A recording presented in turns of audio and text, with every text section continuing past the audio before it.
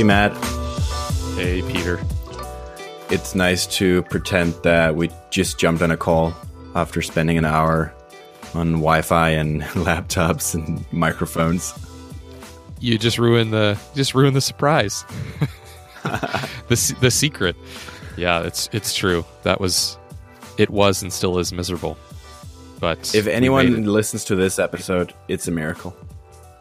Yeah, this is quite the thing. I am now on a different laptop and in a different room than when I started this fiasco. But here we are. We're pros after 50 episodes. Oh, man. Yeah. Yeah, you'd think so. You know, like, I just got the email that our domain name was about to expire. And it's because we've been doing this for almost a year. Wow. Which is something. So I should pay for year 2 of the domain, right? I don't know. We're going to alternate? Yeah, maybe. I don't know if they have a feature for that. Okay, yeah. I don't know, it's such a pleasure to record with you every week, so I think I'm happy to cover the domain costs we have. Aw. Well, it's my pleasure as well. And here we are, folks. They do get you, though. They do get you on year 1. It's so much cheaper than year 2. Where you get like fancy domains like .fm. Okay. Well, they know it's stuck. They know it worked. And exactly. Smart, actually. They know you want it more now. Yeah, honestly, I hope none of them... I hope they don't all catch on to this, but I mean, you could charge a lot more for year 2 of a domain than the first if it's active. Like, yeah, held for hostage. sure, like, it's it almost becomes religion that you need to record every week. Yeah, well, and we made it. So I was just telling Maya in the car that, you know, I mean, there's just been so many times where the easy thing would have just been to not record that day. And I'm pretty proud that we've been doing it for almost a year. It really feels like something. Like, it's not a lot of things in my life that I've done consistently every week for that long. Yeah, same here. I think we're onto something, obviously, and it's been. I think it's just good complementary skills as well. I think you have the willingness to do a lot of the hard work, honestly, behind the scenes of getting all the files and the editing and all of that together. People think we pay some people probably think we use some editing service, but it's just you, man. So thank you for that. Yeah, I pay and do the editing. I don't know. It makes well. It's forget that. Changing subjects. I don't know what the lesson is, but yeah, I don't know. Well, there's no lesson. Really like this. There's no lesson in that at all. Just keep moving. Nothing to see here. Yeah, so like to celebrate our 50th episode, I thought we should do a good old updates episode. Yeah, I'm glad we sticking with consistency. Yeah, I don't know. I think that's what people are here for, anyways. Yeah, exactly. Let's give them more of what they like. Yeah, I got a few updates at least. Okay, I think I do too. I got a sad update and I got a good update. Okay, I think you choose. I like sad first usually. Should we get the sad update out of the way? Yeah, I always like to get the bad stuff out of the way. That's my style. Yeah, so you're an investor in Branch and you get my investor email. So you know what this is about, and you also know that one of the goals for me has been to cut costs. Mm-hmm. And the reason is well documented here on the show, but WP Pusher took a big hit in April, which made me a bit scared. I think hopefully it's not as bad as it maybe appeared a month ago. But it motivated me to spend some time figuring out like where I could save money in the business, which is always good, of course. But it also meant that something that I thought I would have to do later this year, I had to do a bit earlier.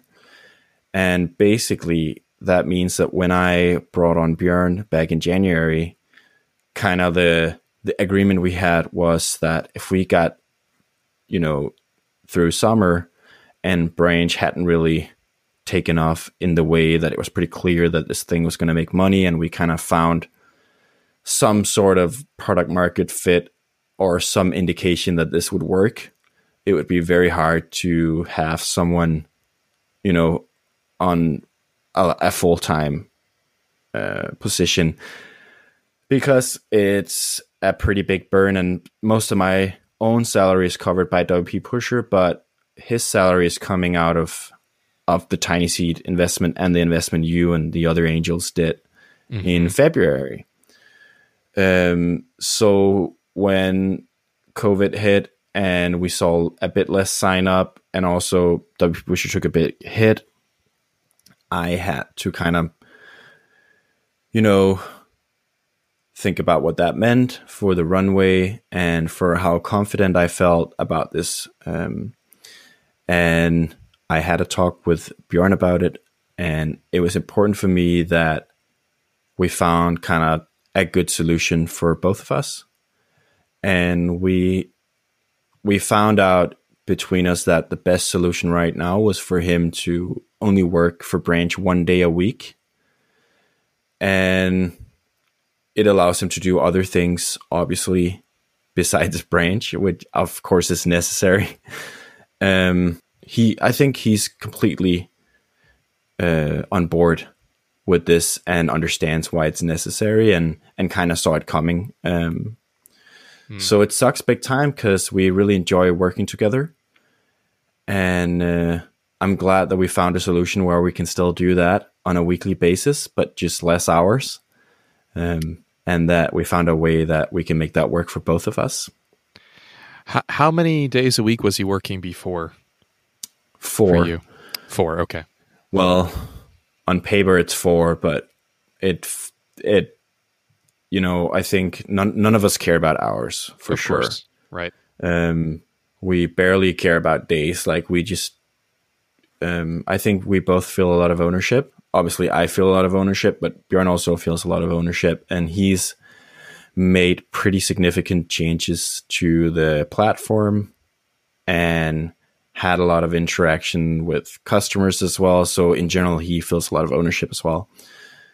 And, if he'd been working for 4 days and something needed to be fixed on day 5, or that he wasn't done with something, he's always just, he's never really cared about that, which is awesome in a startup.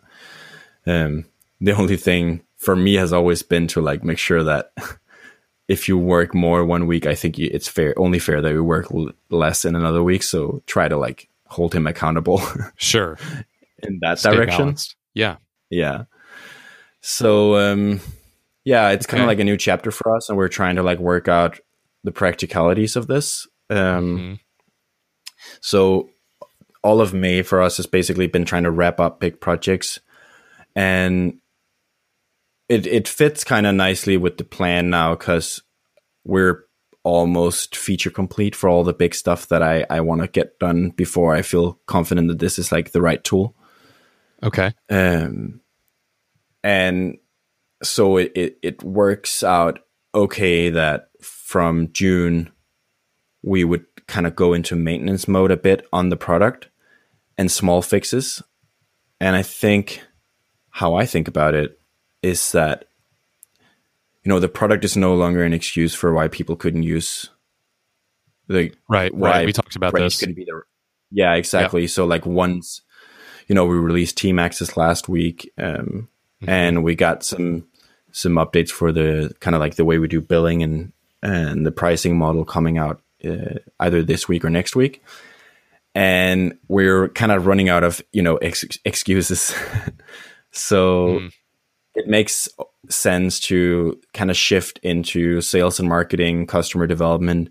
And then obviously, if more people start to use the product and pay for the product, more things will need to be fixed. And small tweaks and stuff, of course, will need to get added, which is in line with like him working 1 day a week and me still being full time, obviously. Yeah. But it's a bit sad. Makes sense. Yeah. Understandably. It's I mean, the silver lining is that it fits that shift that you talked about before, and it's happening now. At the same time, I know Bjorn was more than just a product developer. He's, had that founder mentality. And for sure. Yeah, so it's not quite the same as just saying, "Oh, I had this contract resource that just worked on product, and now I don't need it that much." So it's not the lining isn't that silver, but at least it's not, it's nowhere near catastrophic. In fact, the product is in a really good place, best place it's ever been. Yeah, for sure. Yeah, and I think like it would be a disaster if this happened, after we did our Tailwind and Vue rewrite and maybe added like half of the recipe feature or something like that. Like, yeah, it would have been impossible for me to kind of move on my own, I think. Mm-hmm. But he's going to leave the product in a really, really good state and hopefully be able to come back soon. Like, so the good news that I was going to share is that it looks like WP Pusher is going to have a great month, at least on par with what I would expect for a May. Okay, that's great. Yeah, that's really great. I'm really glad to see that. And that's kind of like the one thing that needed to kind of sort itself out before we could even think about like having someone full time again. And the other part obviously is Branch showing the right signs. So right. Yeah. Okay, I think I'll keep it clean and not ask more questions, because I know you had the good news or the positive twist at the end. Well, the way I think about it right now is I actually like it really sucks to have to do this, but when I look at the plan for the quarter, it's not terrible. Like it's terrible not to have a great developer be able to keep improving the product, but the good news is that he's still going to be around. But it's not like a disaster in terms of what the plan was. It means I'll be more busy. Yeah. But that's okay. Yeah. I mean, Branch was around before Bjorn was involved, and with him less involved, it's still there. And I mean, you're not at the scaling stage anyway. You're at the learn and figure out what's not working stage. Yeah. And so I don't.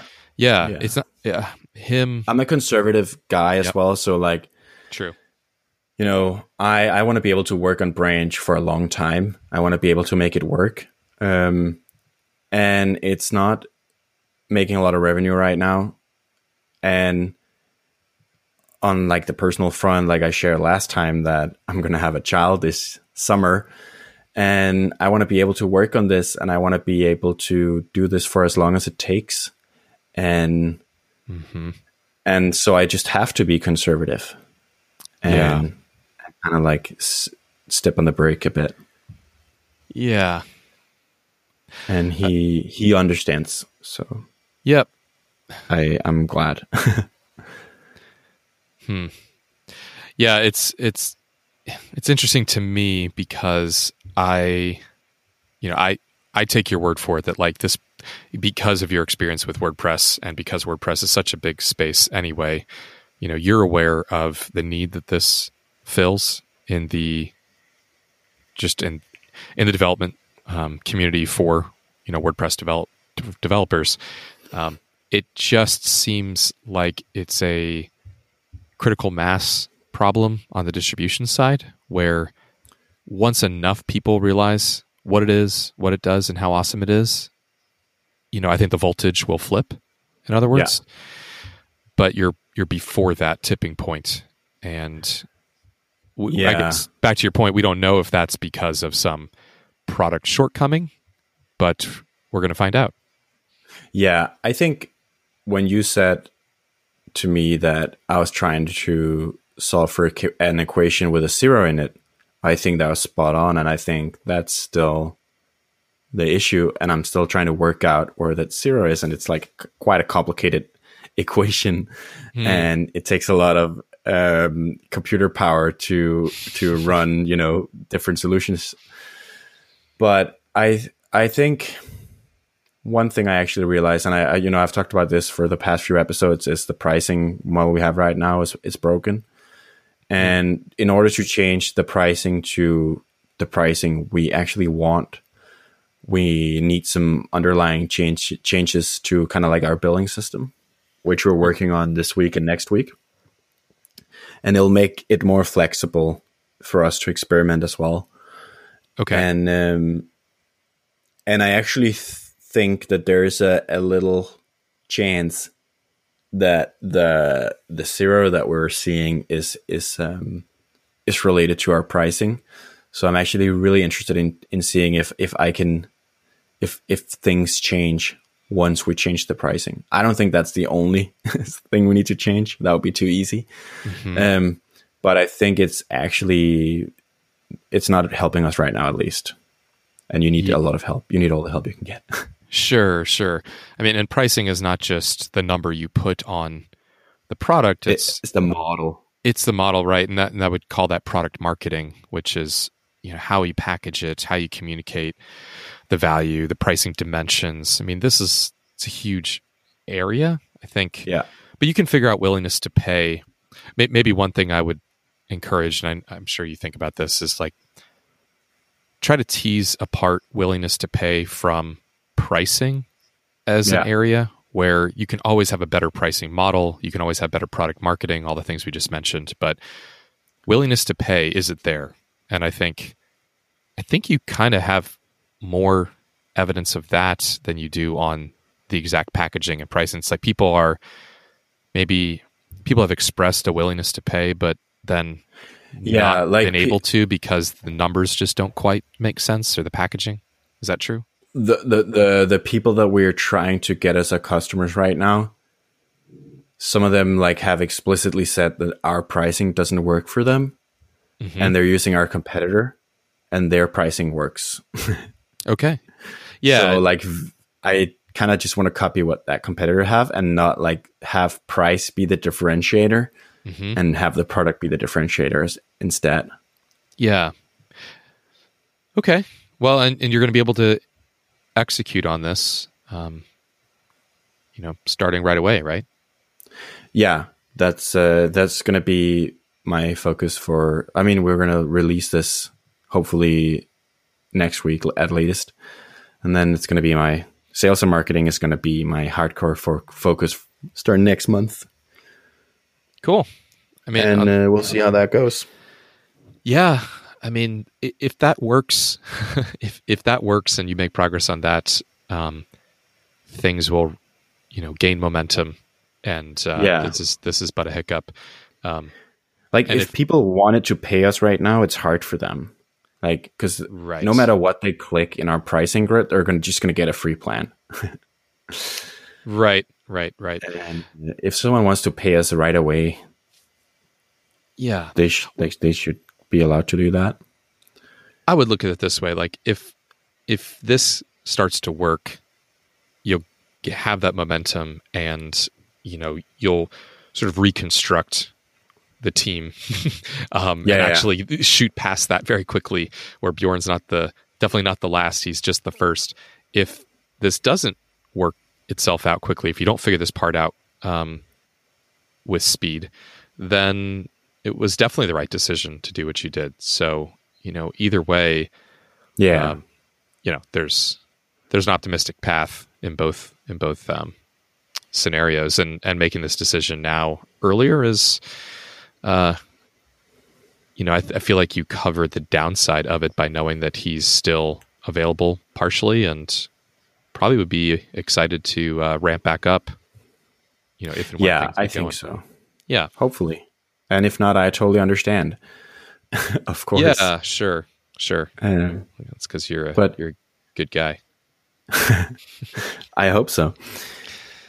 So the last few weeks in general, just felt like there's a tiny bit more usage in the app, and more people are figuring out how to get their first green build. And cool. So like things are improving, which is awesome. Good. Yeah, I guess that's my update for this week. Okay. Do you want to go? I do. I do. I don't want to keep repeating the things that I've talked about, though. You'll have to. Is it going to be something about a summer party? We're not having those in Austin this year. You're talking a lot about summer parties. We're barely able to get outside. Oh, the holiday party stuff. Yeah, the holiday parties in your simulator. Yeah. It's cool. I'm just trolling you. No, it's very cool. It's much appreciated. I'm trying to deflect the trolling. I'm excited because, maybe this is an interesting summary. Like, I am creating I'm re-implementing the features of the last simulator version. So I had this version of the simulator. It was, several thousand lines of code because it was an implementation in code of a bunch of options and features that people could select or not select, right? So it was all there. And like I said in the last podcast, if somebody wanted to be able to do something different, I would have to code that in and then obviously expose it in the UI as well, right? So kind of hard coded. Yeah, it was kind of hard coded. Like it was parameterized, meaning you could pick the values that went into the functions, but the functions themselves had to be written by me. And I even replaced that with this new model. So basically events are also functional now, where you can essentially pass in a bunch of instructions that you want to execute every so often. Like, so for example, even payroll, for example, is like an event that happens every month, right? And what it needs to do is figure out the number of people you have and multiply by, their salaries, etc. And so like, there's some core things that I had to implement, but in a few hundred lines of code, I have a kernel that supports really like a pretty arbitrary number of things that you can do. So like, for example, one really difficult thing that was that I always wanted to do was have, like with most SaaS companies, people have not just one channel, right? They have organic leads, they have paid acquisition, maybe they go to conferences or run conferences or attend them, they've got webinars. And for the customers that are really farther along in their journeys, let's say, of building a SaaS company, they are aware of these different channels and they actually try to attribute, where those leads come from to channels so that when somebody comes in, they know what's working. Like, we should invest more in LinkedIn ads or Facebook ads or conferences or whatever. So in the first version of the product, I had channels in there, but you only really had two. You had, paid and you had organic. And a lot of the numbers were actually blended as well. So like the conversion rates were going to be the same. It all got compiled down to basically the same blended funnel, right? With the new version, since I abstracted the idea of lead generation, you can actually create as many funnels as you want and describe them all independently and have them all run. And it is really exciting because it means that, like, the more you know about your business, like where you acquire leads from, how much they cost, you can add that level of detail to the forecast or to the engine. The less you know, you can still keep it really generic, right? So it essentially grows with the customer without any additional coding on my part. So basically, you can click. Cool. Yeah, you can basically click like new channel. Okay, here's paid, right? Here's what it costs. Here's the volume. Here's how often. Here's the number of, here's how often we run campaigns. Here's the number of leads those generate. Here's the cost of each of those. Here's the conversion rates. So a lot of folks have worse conversion rates off of paid than they do off of organic, because naturally organic leads come in, with intent potentially, or it could be the other way around. The point is that they're different, right? So you can now assign, different parameters and conversion rates and just different everything. You can have as many channels and funnels as you want, and it makes no difference to the core of the tool. And like, this was something that was almost impossible with the last version of the product. Like I was not looking forward to doing this. And now, because I'm working at a higher level of abstraction, I can still have the user interface make it really easy to add these. So, click a button, add new channel. It asks you a bunch of pertinent questions. You fill out a form, you hit save. So it doesn't have to be hard for the user, but the code itself just doesn't care. You can have as many as you want to. And like that, that is a big deal, because single channel works fine for the early stages, but once you get to several million in revenue or beyond, you really need to track these things separately. And it can do that now. Sounds huge. It sounds like you could differentiate on the price, maybe even. Oh, for sure.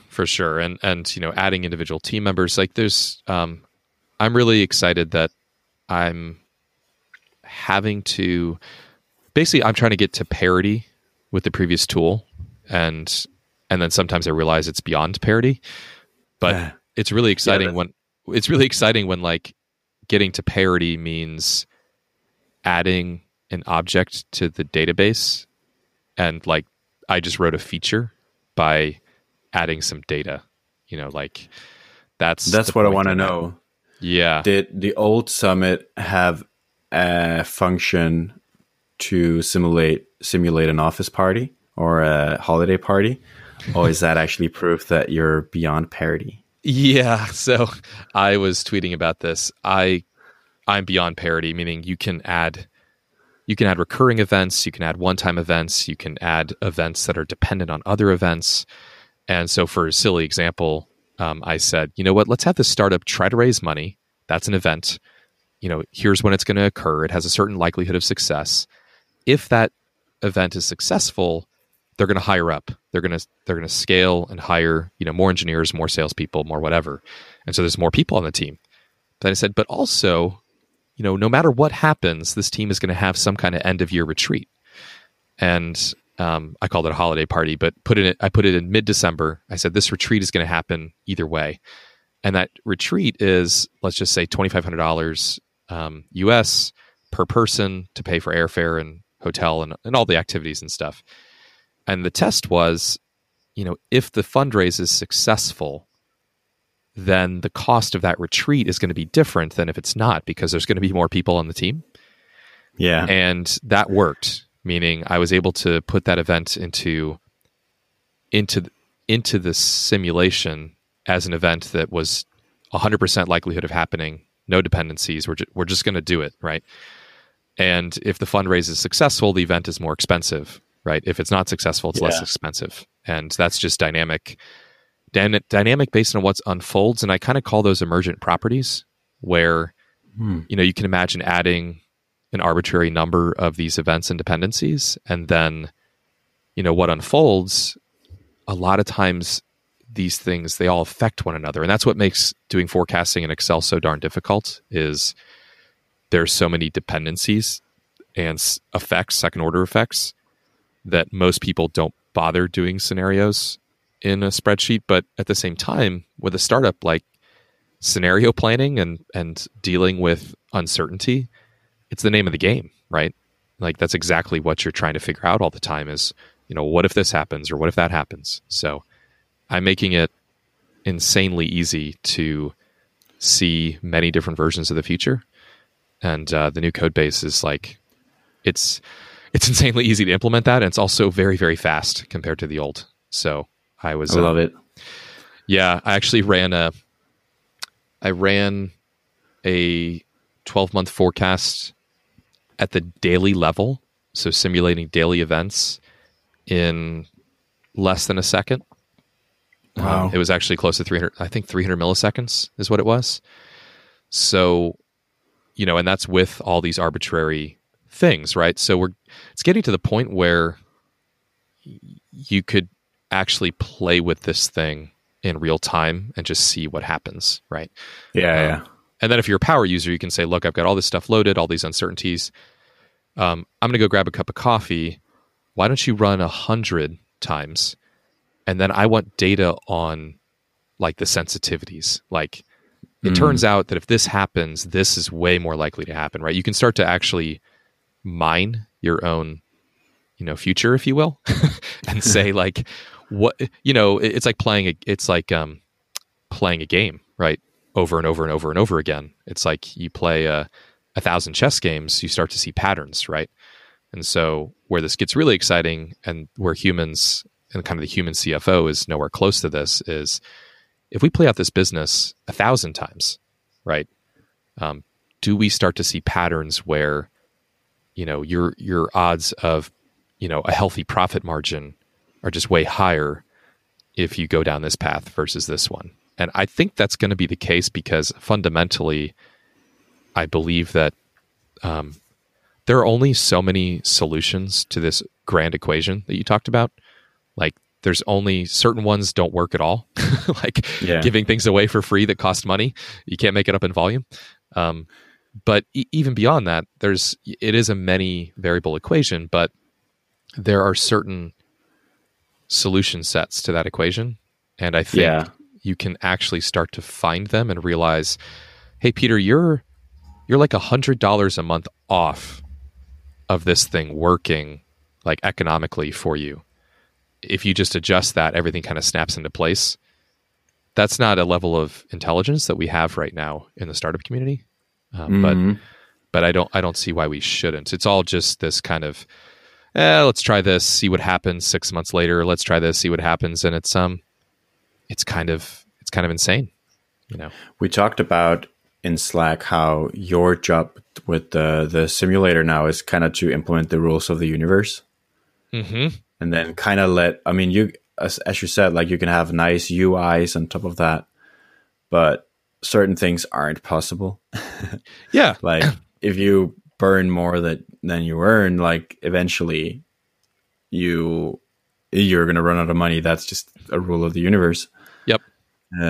Yeah. If you don't generate more lift than gravity, it's not going to fly. And it's because it's just math, guys. It really is just math at the end of the day, but it's a lot of math and nobody wants to do it all every time that they want to test something. So we're just building, they say we're building airplanes on the way down. That's like a common startup metaphor. What's sad is that all of our knowledge about aircraft design and what works from a physics standpoint is still tribal knowledge. And so, it's like, I'm going to try building an airplane on the way down. And like, you're shouting to me, like from your free fall, like, what size should the wings be? And I'm like shouting back, like, well, it depends on, how heavy the airplane is. And it's silly. And once you get a CFO in and somebody that really understands finances and planning, then you install this discipline. And I'm saying, so much of that can be productized. So that's where I'm at. I feel like I'm past a pretty big point, like a risk that this wasn't going to work. Yeah. And I'm now completely convinced that this new version is the version of the future. And so I just started burning boats last week. I started deleting files out of this branch, saying, I don't need any of this. And as I've been talking, it's way smaller and really fast and very, very. It's the right level of abstraction, right? Like I think the rewrite. I'll just harp on that for like one more second. I think I was talking to a relative this past week over FaceTime, and he was like, wow, you actually embarked on like a rewrite. Like he had like the typical skepticism. And he's like, isn't that going to take a long time? I'm like, no, it's kind of like when you take out, like you have a blueprint of a house, the house you want to build, and it's got all these like pencil marks and erasures on it, and like smudges and, you know, drawings and scribbles that you didn't end up needing. Like, you have this mess. And then like somebody shows that to you and says, okay, here's a blank piece of paper.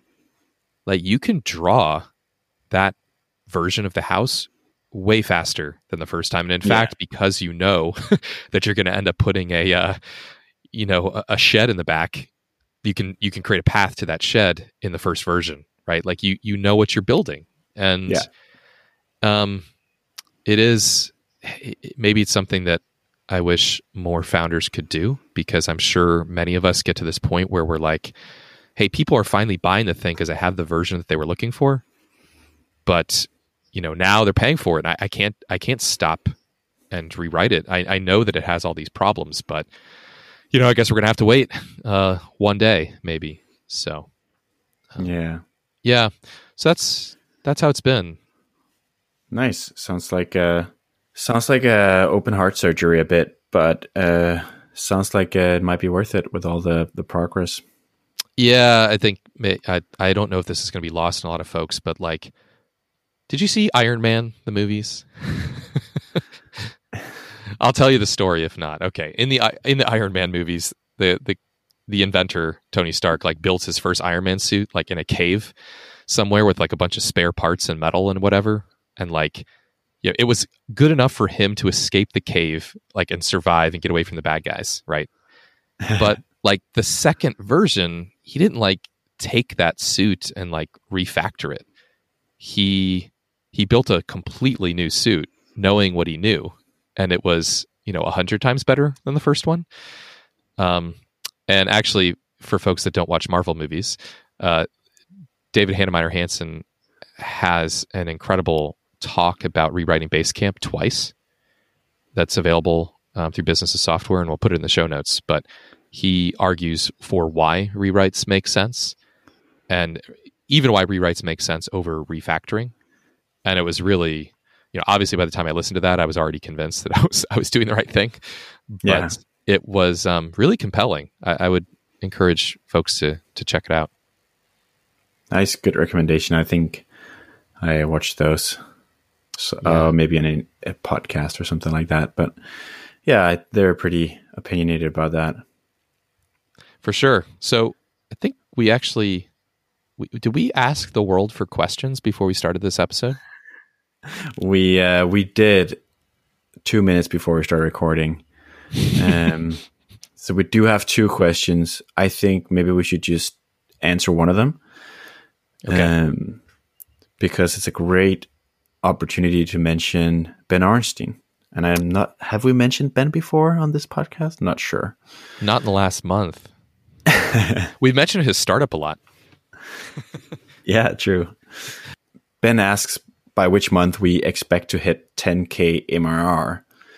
I'll answer it first, and then I'll let you answer. Okay.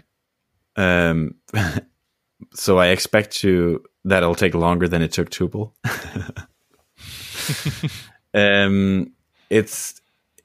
I don't know is the answer, but I think kind of like the way I think about it is, for me, 10K is not the important number.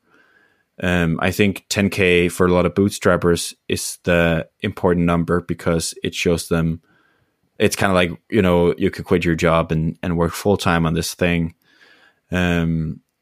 For me, I feel like with Branch, like way before I hit 10K, I know if I'm building the right thing or not.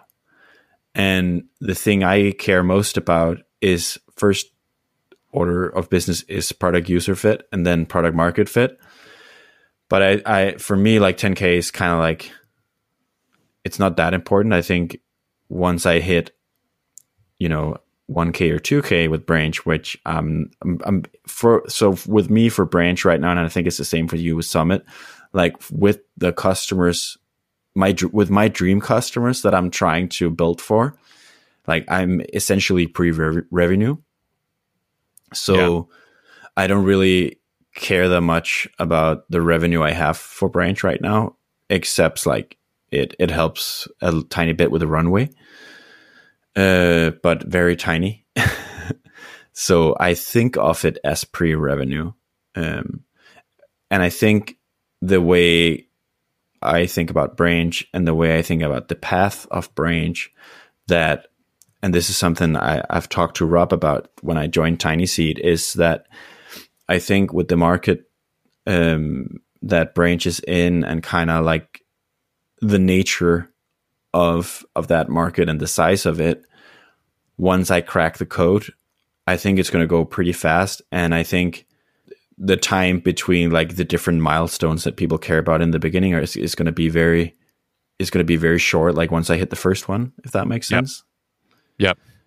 So that was a bit of a vague answer, but that's kind of like how I think about it. Yeah, it's a little bit more of I'm building a rocket, and so when I get to 10,000 feet, will be partially depend on the angle of ascent. Yeah, but like until I launch the thing, it's launched, but until I crack the code of like what's it going to take to thrust this thing off the landing pad, a launch pad, it's kind of, I don't know. It's going to be some number of seconds after launch. I'm not going to get to 10,000 feet by just continuing like building the rocket and making it longer and longer. Exactly. Like you're not ratcheting your way up into space. So I'm at 40 feet now. So I guess by month. Yeah. At this rate, I'll be 63 years old. Yeah. It's not a continuous function in that sense. Nope. And I'm in a very similar place. I will say that I've got willingness to pay that's easily in the few $100s per month figured out. And I think I'm actually, I'm also aware that I have some customers that would pay, as little as 50. I'm sure they'd pay less if they could, but I think 50 is in the low end. So, and there's really, there's an enterprise version of a business that does something similar to what I'm doing, and they're making billions of dollars a year. So in some sense, it's like I need, I'll hit 10K a month once I have somewhere between, 50 and 100 customers or less. Maybe I'll hit it when I have 10. I don't know, because I don't have all the pricing figured out yet. But I do know this. I know where I can get those customers, and I did the math because I'm the Summit guy. On my current volumes and with my current conversion rates, just spitballing, it would take me easily over 12 months to get to 10K a month in revenue if I just organically grew the thing, kind of the way I've been doing podcasting and writing articles and tweeting and all that. It would take well over 12 months. So for me, when I'm not building product, I've been working on partnerships, which opened me up to literally thousands of leads at a time. And those partners are in multiple cases just waiting for me to finish the next version of the product to really launch. And so I'm sitting here going, if the product is right, and that's why I'm working on this one, there are more than 5,000 companies that I can address and reach within 12 months. And some number of those will convert. And if 1% convert, I'm at 10K, right? But the product has to be right for those folks to convert. So I think most of the risk of getting to 10K, all of it right now, is the product the right product for the market and for the user? And very little of it is willingness to pay or distribution. So I'm basically figuring out that product part. And once I do, let's say I do, then I think I'll be at 10K very quickly, like you said. I mean, it should be a matter of months after those puzzle pieces go into place. And then hopefully very, very quickly past that number shortly after. So I'd say, it sounds like we're both pursuing less linear, less incremental revenue growth is our goal. I almost want to say like the worst case scenario for me with Branch would be to hit 3K and then plateau. Yes. Yeah. Because then like with the kind of tool that Branch is, like it would almost be a liability to me. So like I actually like the rocket metaphor, even though it's like very not kind of like the vibe you get in this community that we see ourselves in a lot of the time.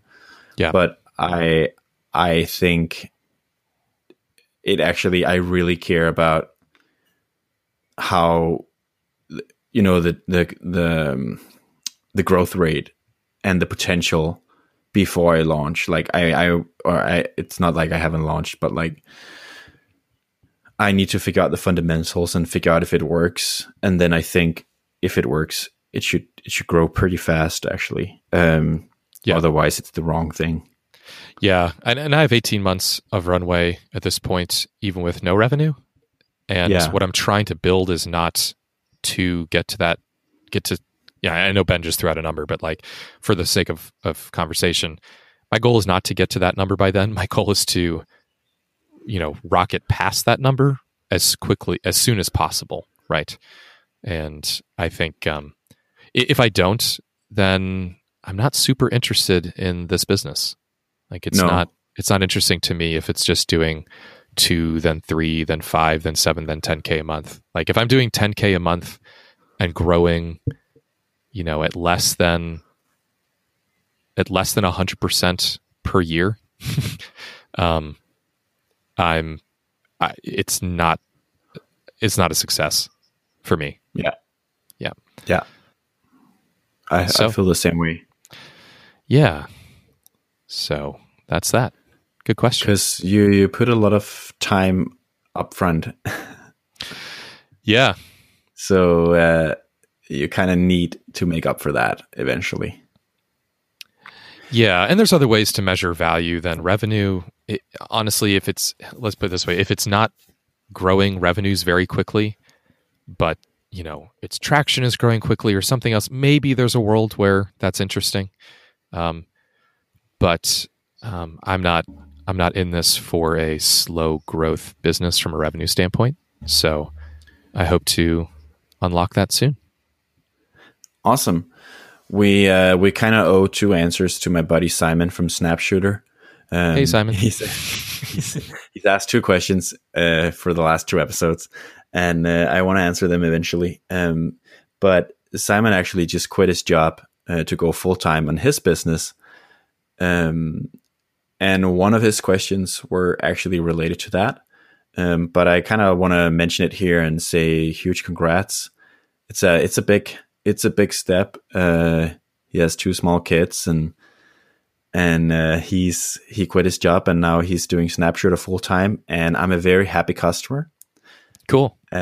With Branch, we do our database backups with Snapshooter. Yeah, it's snapshooter.io. Keep your servers safe with backups for DigitalOcean. Yep. And I think he's even moving away from DigitalOcean, or not moving away, but moving beyond. So they do just database backups as well. What I do is the snapshots from DigitalOcean, but he also do more traditional kind of like MySQL, not sure about Postgres, database updates. And I've been a happy customer and I wish Simon all the best. And I encourage our listeners to check him out if they need backups, which I hope they do if they don't have it. Cool. That's great. Yeah, definitely. Let's answer his questions in the next episode. Awesome. Well, let's call it episode 50. All right. Talk to you next week, of course. Thank you. Same. Bye. Bye.